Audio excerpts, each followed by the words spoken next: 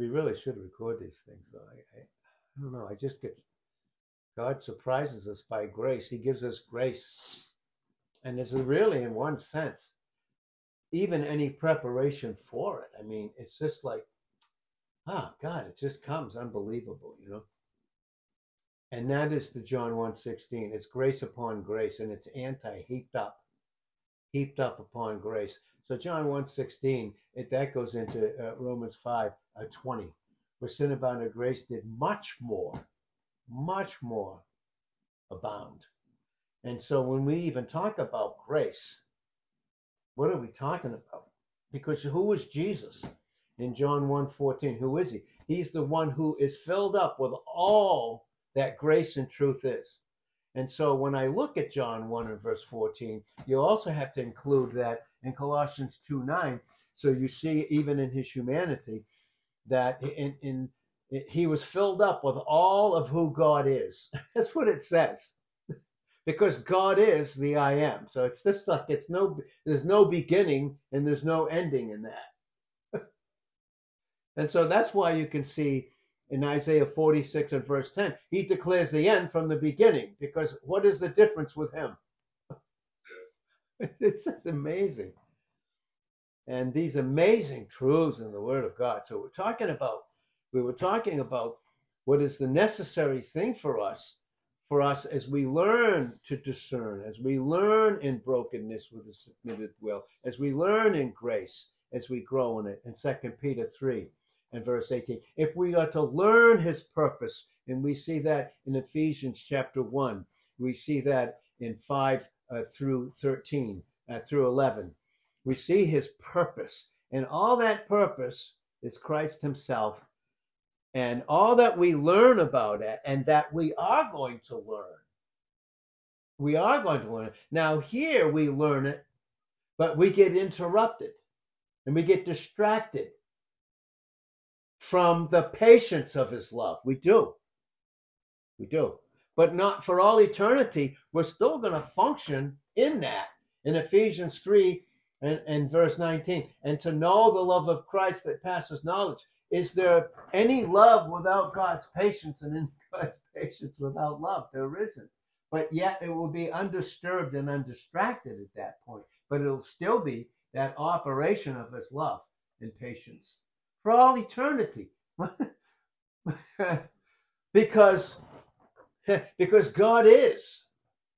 And that's what he was saying to the two questions that we have. And this is where we're learning right now in patience to prepare us for our face-to-face meeting with intense learning the patience of his love in 1 Corinthians 13:12 and Revelations 2 and verse 17. But we're learning that right now, and we're growing in what? How do we grow? We grow in grace and knowledge. What is knowledge? The truth of the great I am, God who is. And that was his answer to Moses. Well, who am I? You know, who am I? Okay. Well, who are you? And it's the same answer. I am. I am. It's unbelievable. And when we think of his patience, and we were thinking of it, and we mentioned it yesterday, in yesterday's message about the blind man and what God was teaching there and what he was giving this morning, the fullness of it. And we see this whole thing. We see this whole picture in John the 9th chapter.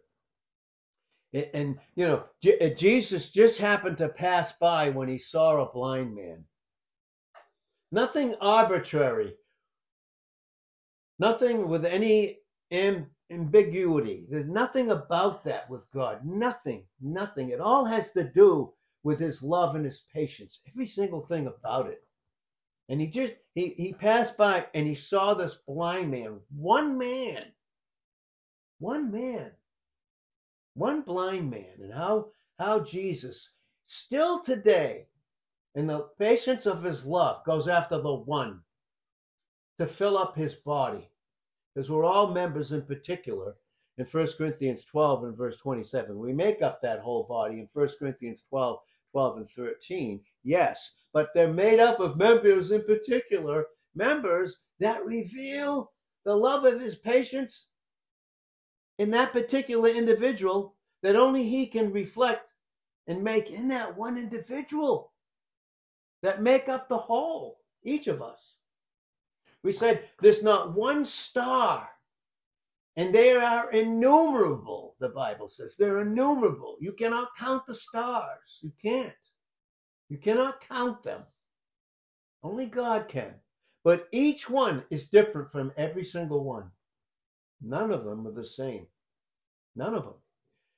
And if you think of all the snow in time that ever fell upon the face of the earth, each flake that you can't number is different.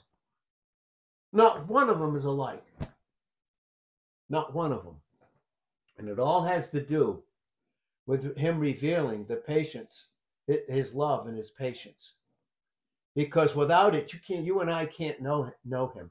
Without it, we cannot endure it. So here's a blind man. Here's this blind man that we see here. And you see this whole process. And what we see in it is the working out and manifestation of the light of Jesus Christ in terms of salvation and cleansing. You see this whole picture. Now, the whole picture there was that when this happened, what we have to realize is that everywhere that Jesus went, everywhere that he went, the Pharisees were right there, witnesses of the multitude of his healings. Isn't that crazy? They saw him heal the blind man.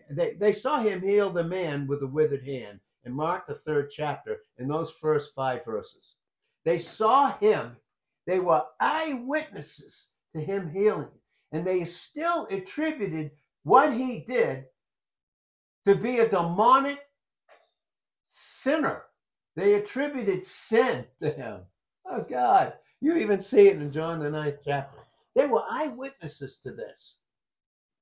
And so here's one man blind. We said this yesterday, too. Listen, every single one of us was born blind. We don't see properly. We don't see. You know, that was the whole message that Isaiah heard. When he was finally cleansed, his lips were cleansed.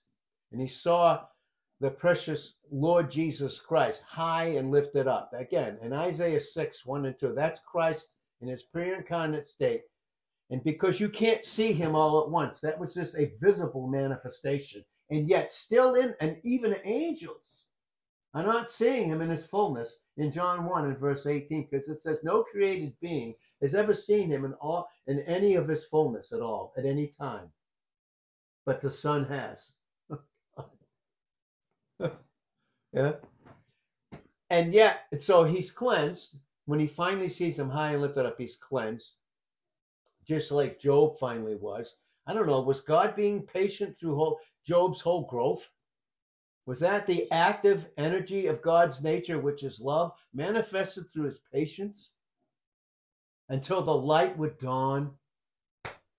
Oh boy, on him, yes. Until he could finally see what he was without Christ and see who he was in him. It was amazing. And that's when he said, oh my God, I abhor myself and repent in dust and ashes. And even in Job 42 and verse 5, that is us each moment. That's godly sorrow without regret. So that worldly sorrow doesn't have its condemning, accusing effect. That's 2 Corinthians 7:10 with 1 Corinthians 11, 31 and 32. God convincing us of his love. And for God to convince us of his love, you think there's any measure of patience? My God, it's so amazing to me. And, you know, you can't post and put up everything about patience, you know, so you just do it as much as you can. Oh, and it's like because it's God, it's so much, you know, and in one sense, it's so wonderful. I mean, you can't even handle it, you know, it's wonderful, and it's just, You can't even keep up with it in one sense. But oh God, please don't stop. I don't want to miss it. In his patience. And boy, he's so patient. He's so loving, and he's so patient. And so you see this whole thing. So the picture is the blind man. There's one blind man. Then you have the disciples there. Here's the crowd that's there. One blind man, all the Pharisees all around him, and his disciples who were slowly learning. Oh, was he ever patient with all? Oh my God, he's patient. But and then the whole time they're all rejecting him. The Pharisees, through Satan, they were hating him, rejecting him, accusing him. They said constantly in John 18 and verse 40, not this man. And they were eyewitnesses. And how many times, God forbid, but how many times has he worked in us? And yet in the flesh we say, not this man. Oh, how patient he is with us.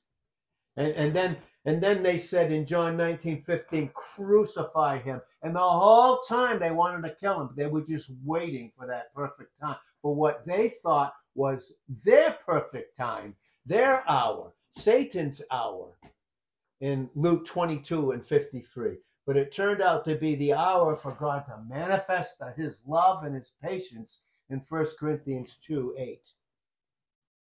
Because had they known it, they never would have done it. Or what would they know anyway? And so in this whole process, while this hatred is all around him, and rejection and slow, constantly failing disciples, little pupils, mathetes, pupils, he stops and he's after one man. God almighty. That's awesome. After one man. I can't tell you how many times he's been after this man right here. This one right here. And it's obedience for us to experience our salvation. There is a lot to actually experience it. There's obedience. Because listen, yes, it took the substance of Jesus Christ, his own spit. And by the way, the clay, who made that? He did all of that in his pre-incarnate state, by the way. Do you believe this? Then put on humanity. Okay? And he had a perfect, sinless human nature. Because why else would he take spit from it if it wasn't pure in itself? And mix it with the clay and put it on his eyes. Do it was a process that he was teaching all of them there that were there. Whether they would receive it or not, he was teaching them this process. Because look, all the clay in the world wouldn't have healed. Jesus could have spoke the word and he would have been healed, but he was teaching the love, patience of his love, the love of his patience, and obedient, and why we need to be so obedient and to listen to his word when he said to him, after he did all of that, now go to the pool of Siloam and wash. But he didn't see until he obeyed. And the whole time is hatred and rejection. The whole time Jesus walked the face of the earth, he wasn't patient. He wasn't. Even in his own life, from childhood all the way up, those first 30 years, was he patient? As God in humanity, was he patient? In his humanity. And not like ours. He never failed one iota in it. Ever. One single time. Because it says in John 8:29 and Romans 15:3, he always did those things that pleased him. As soon as his will could become operative, instantly it was. There was obedience, but yet he still had to pass through childhood. He did. Now, of course, in this sense, that all had to do with propitiating the Father, yes. But boy, it had to do with us too, teaching us about childhood, teaching us through the Word. And we learn about childhood only through the Word and nothing else. Not another thing. We do not need the world. We do not need it in any way, shape, or form. Because if we do, we add to it, then we have a form of godliness, but we deny the power thereof in 2 Timothy 3 and verse 5. So the whole time, that's what he's doing. He's revealing the very nature of God in his manhood. Oh my God. And just incredible, his patience. So, and so through childhood, through being a young man, and reaching the age of maturity. But listen, when Jesus reached the age of maturity, he was cut off in his prime. Just think about that. You think about like some of these athletes, they have all this talent, they're reaching their talent, and all of a sudden they're cut off. Something cuts them off. Oh. You think about it.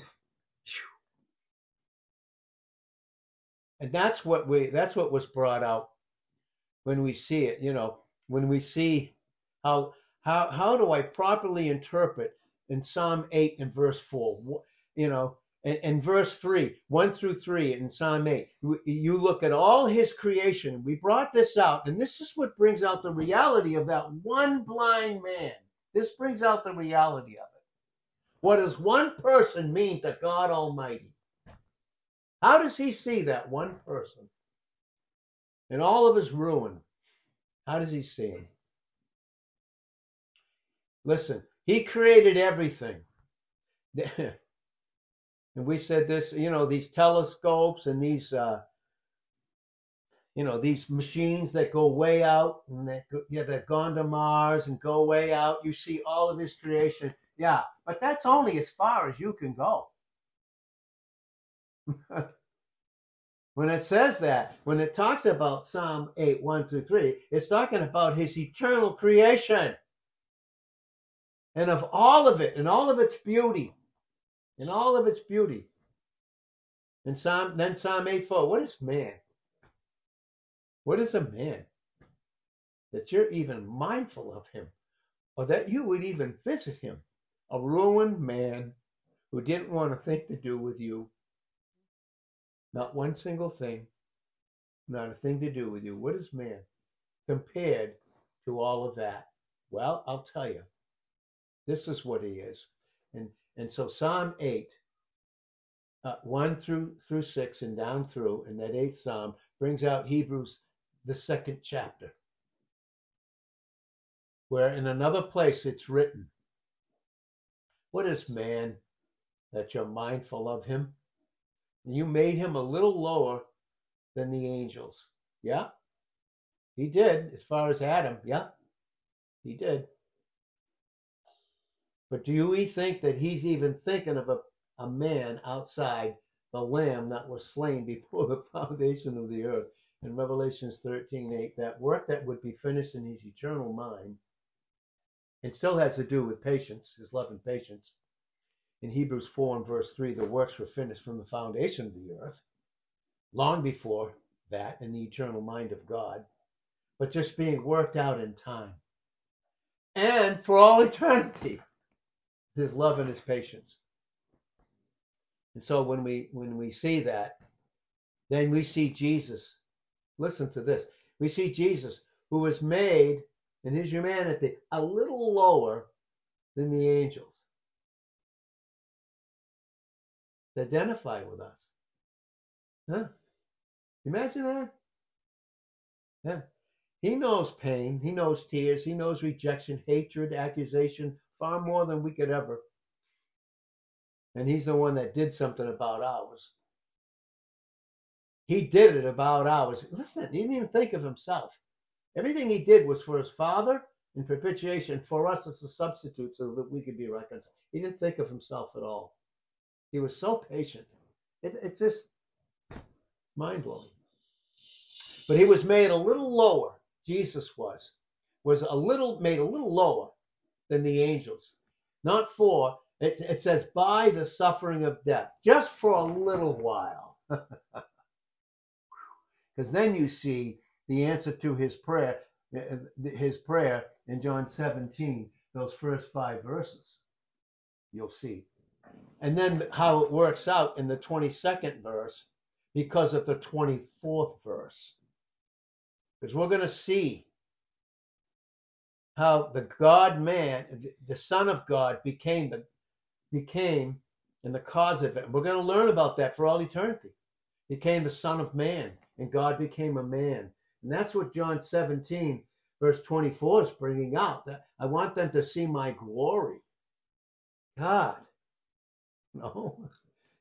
And they can see it and they'll learn it because they've been glorified. I gave them my glory, each of them individually, in John 17 and verse 22. I did it. I gave them my glory. And this all has to do with that. And it's the thing that I constantly have to learn. If I forget God, I forget his love for me that was so patient, and I forget his love for others that was so patient. I forget it instantly. And then I replace God as a judge. And boy, oh boy, not good.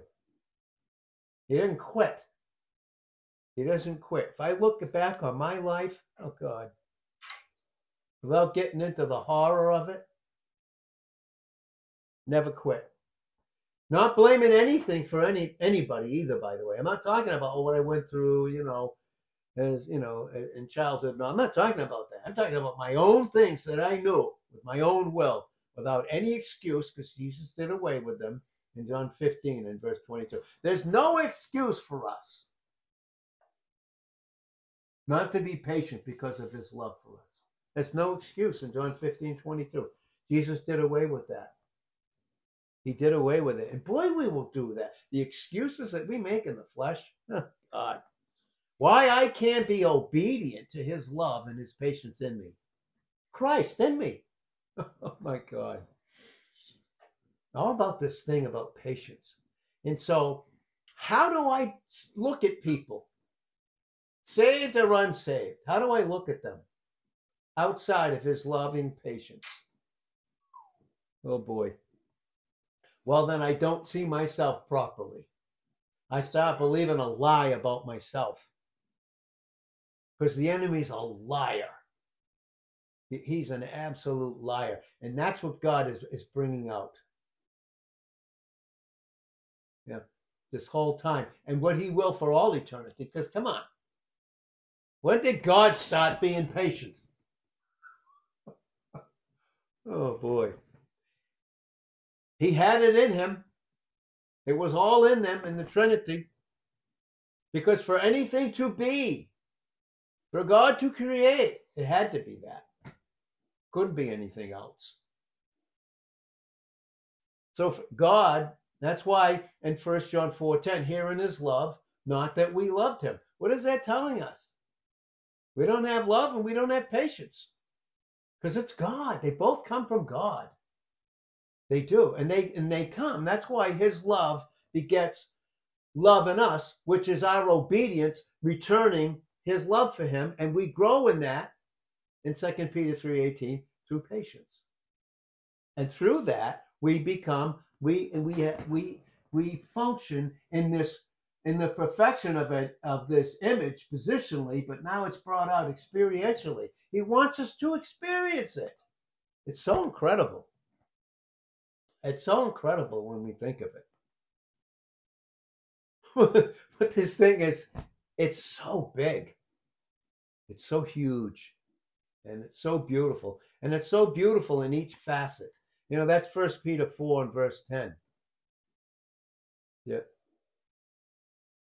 His grace is many faceted. It's the Greek word poikilos. Poikilos. Poikilos. And it means it's many faceted. It's beautiful in every single facet because in each facet, it's the full orb of his beauty. but we grow in it. It's unbelievable. God, it's so unbelievable. What is God like? How patient was he? How patient did Jesus waited to pass by? It was God's perfect timing to pass by that blind man. What did he think of him? In all his darkness, in all the hardness of his sight, and oh, how we thought of God. Oh, how we think he's hard sometimes. Where does that lie come from? Why is God doing this thing to me? God never caused evil, never caused sin. Oh, boy. The whole time. Can you imagine? And Jesus never thought of himself. He still didn't think of himself. Hated. Rejected. You don't think he knew they were waiting to kill him? But did they? And we said it in John the 18th chapter. You see that in those first 9 verses. I think it's the 5th or 6th verse, somewhere in there. When they came to take him, oh, did they really take him? I mean, he spoke the word and they fell back. Who took who? Yeah, that's right. They didn't take him. And by the way, again, and we said recently, because when I say we said or I said, I'm just repeating what the scriptures teach. Teach me and teach us all. In John 10, 17 and 18 verse, death did not take him. He gave himself triumphantly over to it. And that's that Greek word in John 19 and verse 30, tetelestai. He gave himself over to death. That never took him. God. So amazing. The whole time he didn't think of himself. And furthermore, the whole time that even now Christ is all in all, which he is in Colossians 3:11, he's all and in all, he's all in all. There's going to come a time when God and humanity, the God-man with us, will submit and give the kingdom over and everything over to the Father in 1 Corinthians 15:28. What? Oh. The last enemy that will be destroyed is death in 1 Corinthians 15:26, and that's when Satan's finally dealt with in his finality in Revelations, the 20th chapter, where fire comes down and consumes him. And then there'll be no more death in Revelations 21 and verse 4. No more death, no more pain, no more sorrow, no more crying, no more. For the former things are passed away. You know they already are for us. He's just working it out through his loving patience. Just working it out. Boy, he's patient. Boy, what a lesson that was in teaching. When God told that blind man, go, he did. And when he washed, then he saw. Now that is obviously bringing out the washing of regeneration in Titus 3 and verse 5. There's got to be obedience and renewing of the Holy Spirit. There is that. Now that's positionally, but we need to have it experientially in Ephesians 4 and verse 23, having the renewing of your mind. Why? Because right now we're still learning about his love and his patience, because we can forget and go right back into the flesh, and we need to be renewed. Because until we get renewed, Romans 12, 1 and 2, we still live being conformed to this world system through the flesh, just like an unsaved person. I beseech you, brethren, by the mercies of God, his tender, compassionate mercies, that might have to do with his loving and patience and his patience that's so loving. I beseech you by the mercies of God that you present your bodies.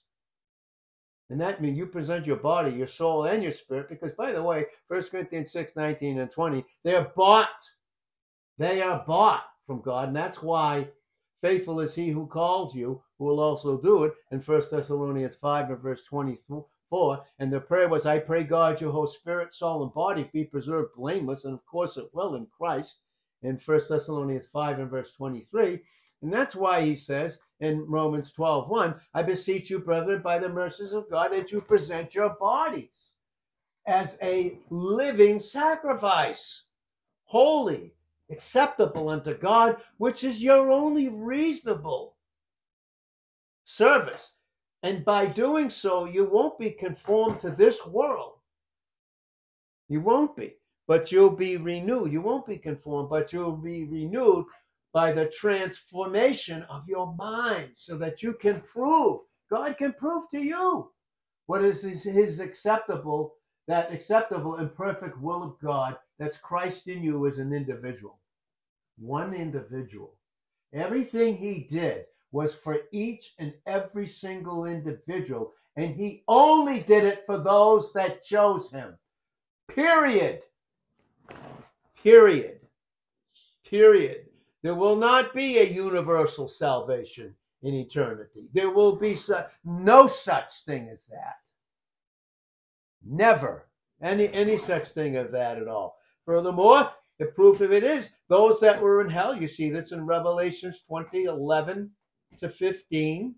You will see those that were in hell, they didn't get out and go to heaven. They went into the lake of fire. Period. They did. So this message that we have is really amazing, as his written epistles in 2 Corinthians 3, 1 to 6, because in 3:5, our sufficiency is not of ourselves.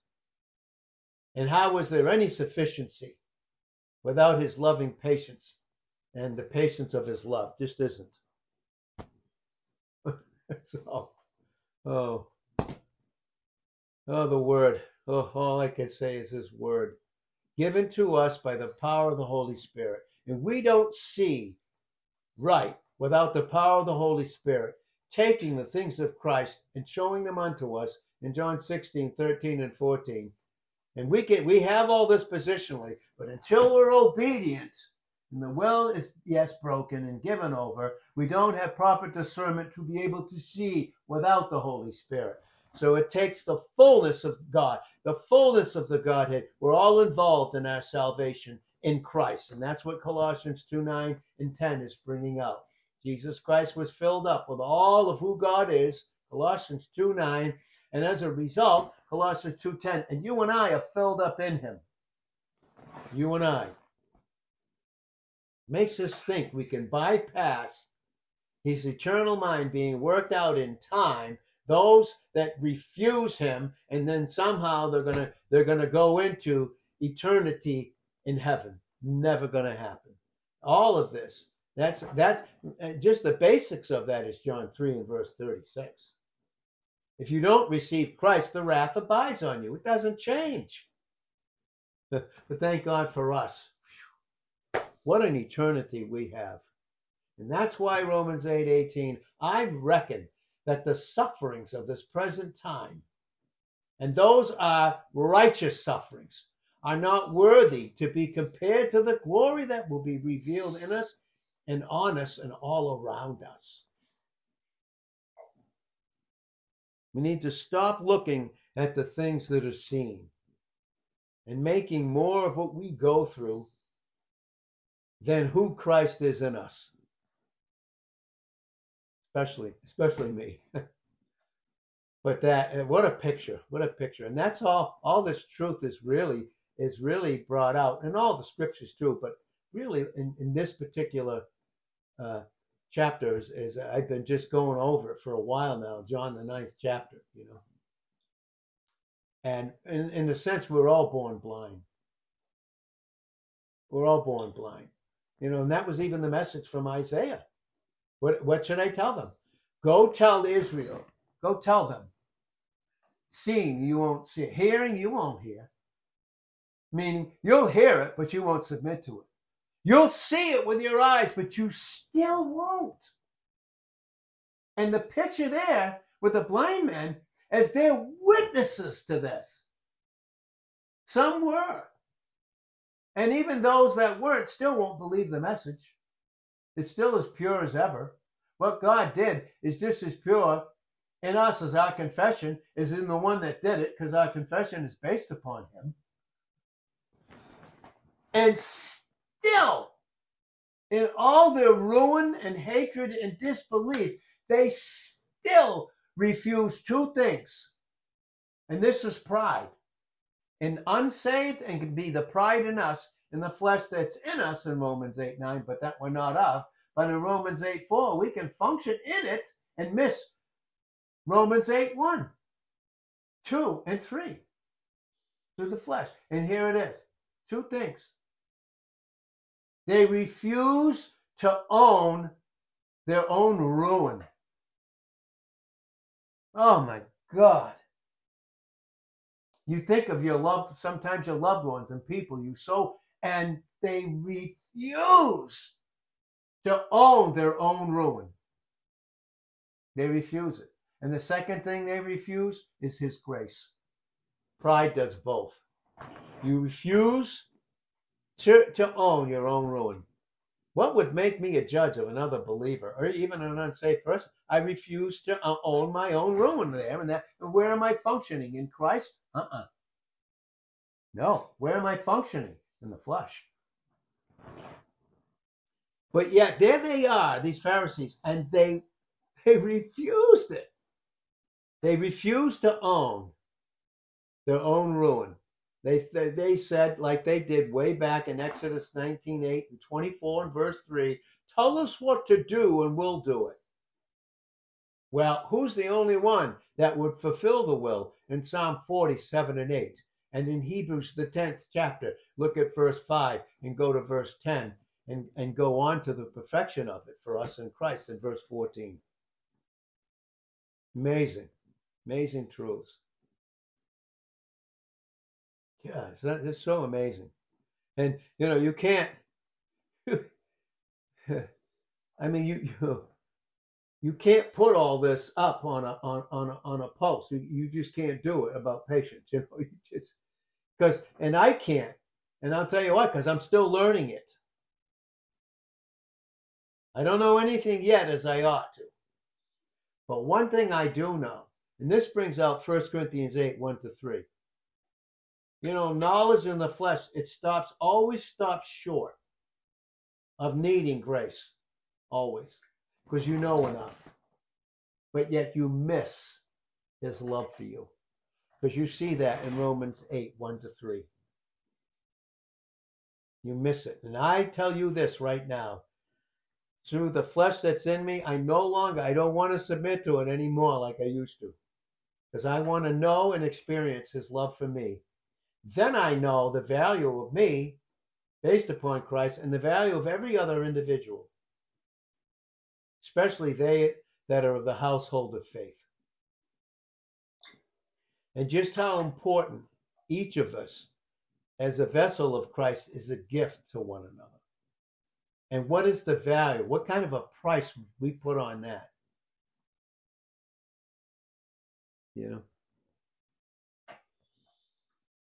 Amazing, amazing truth.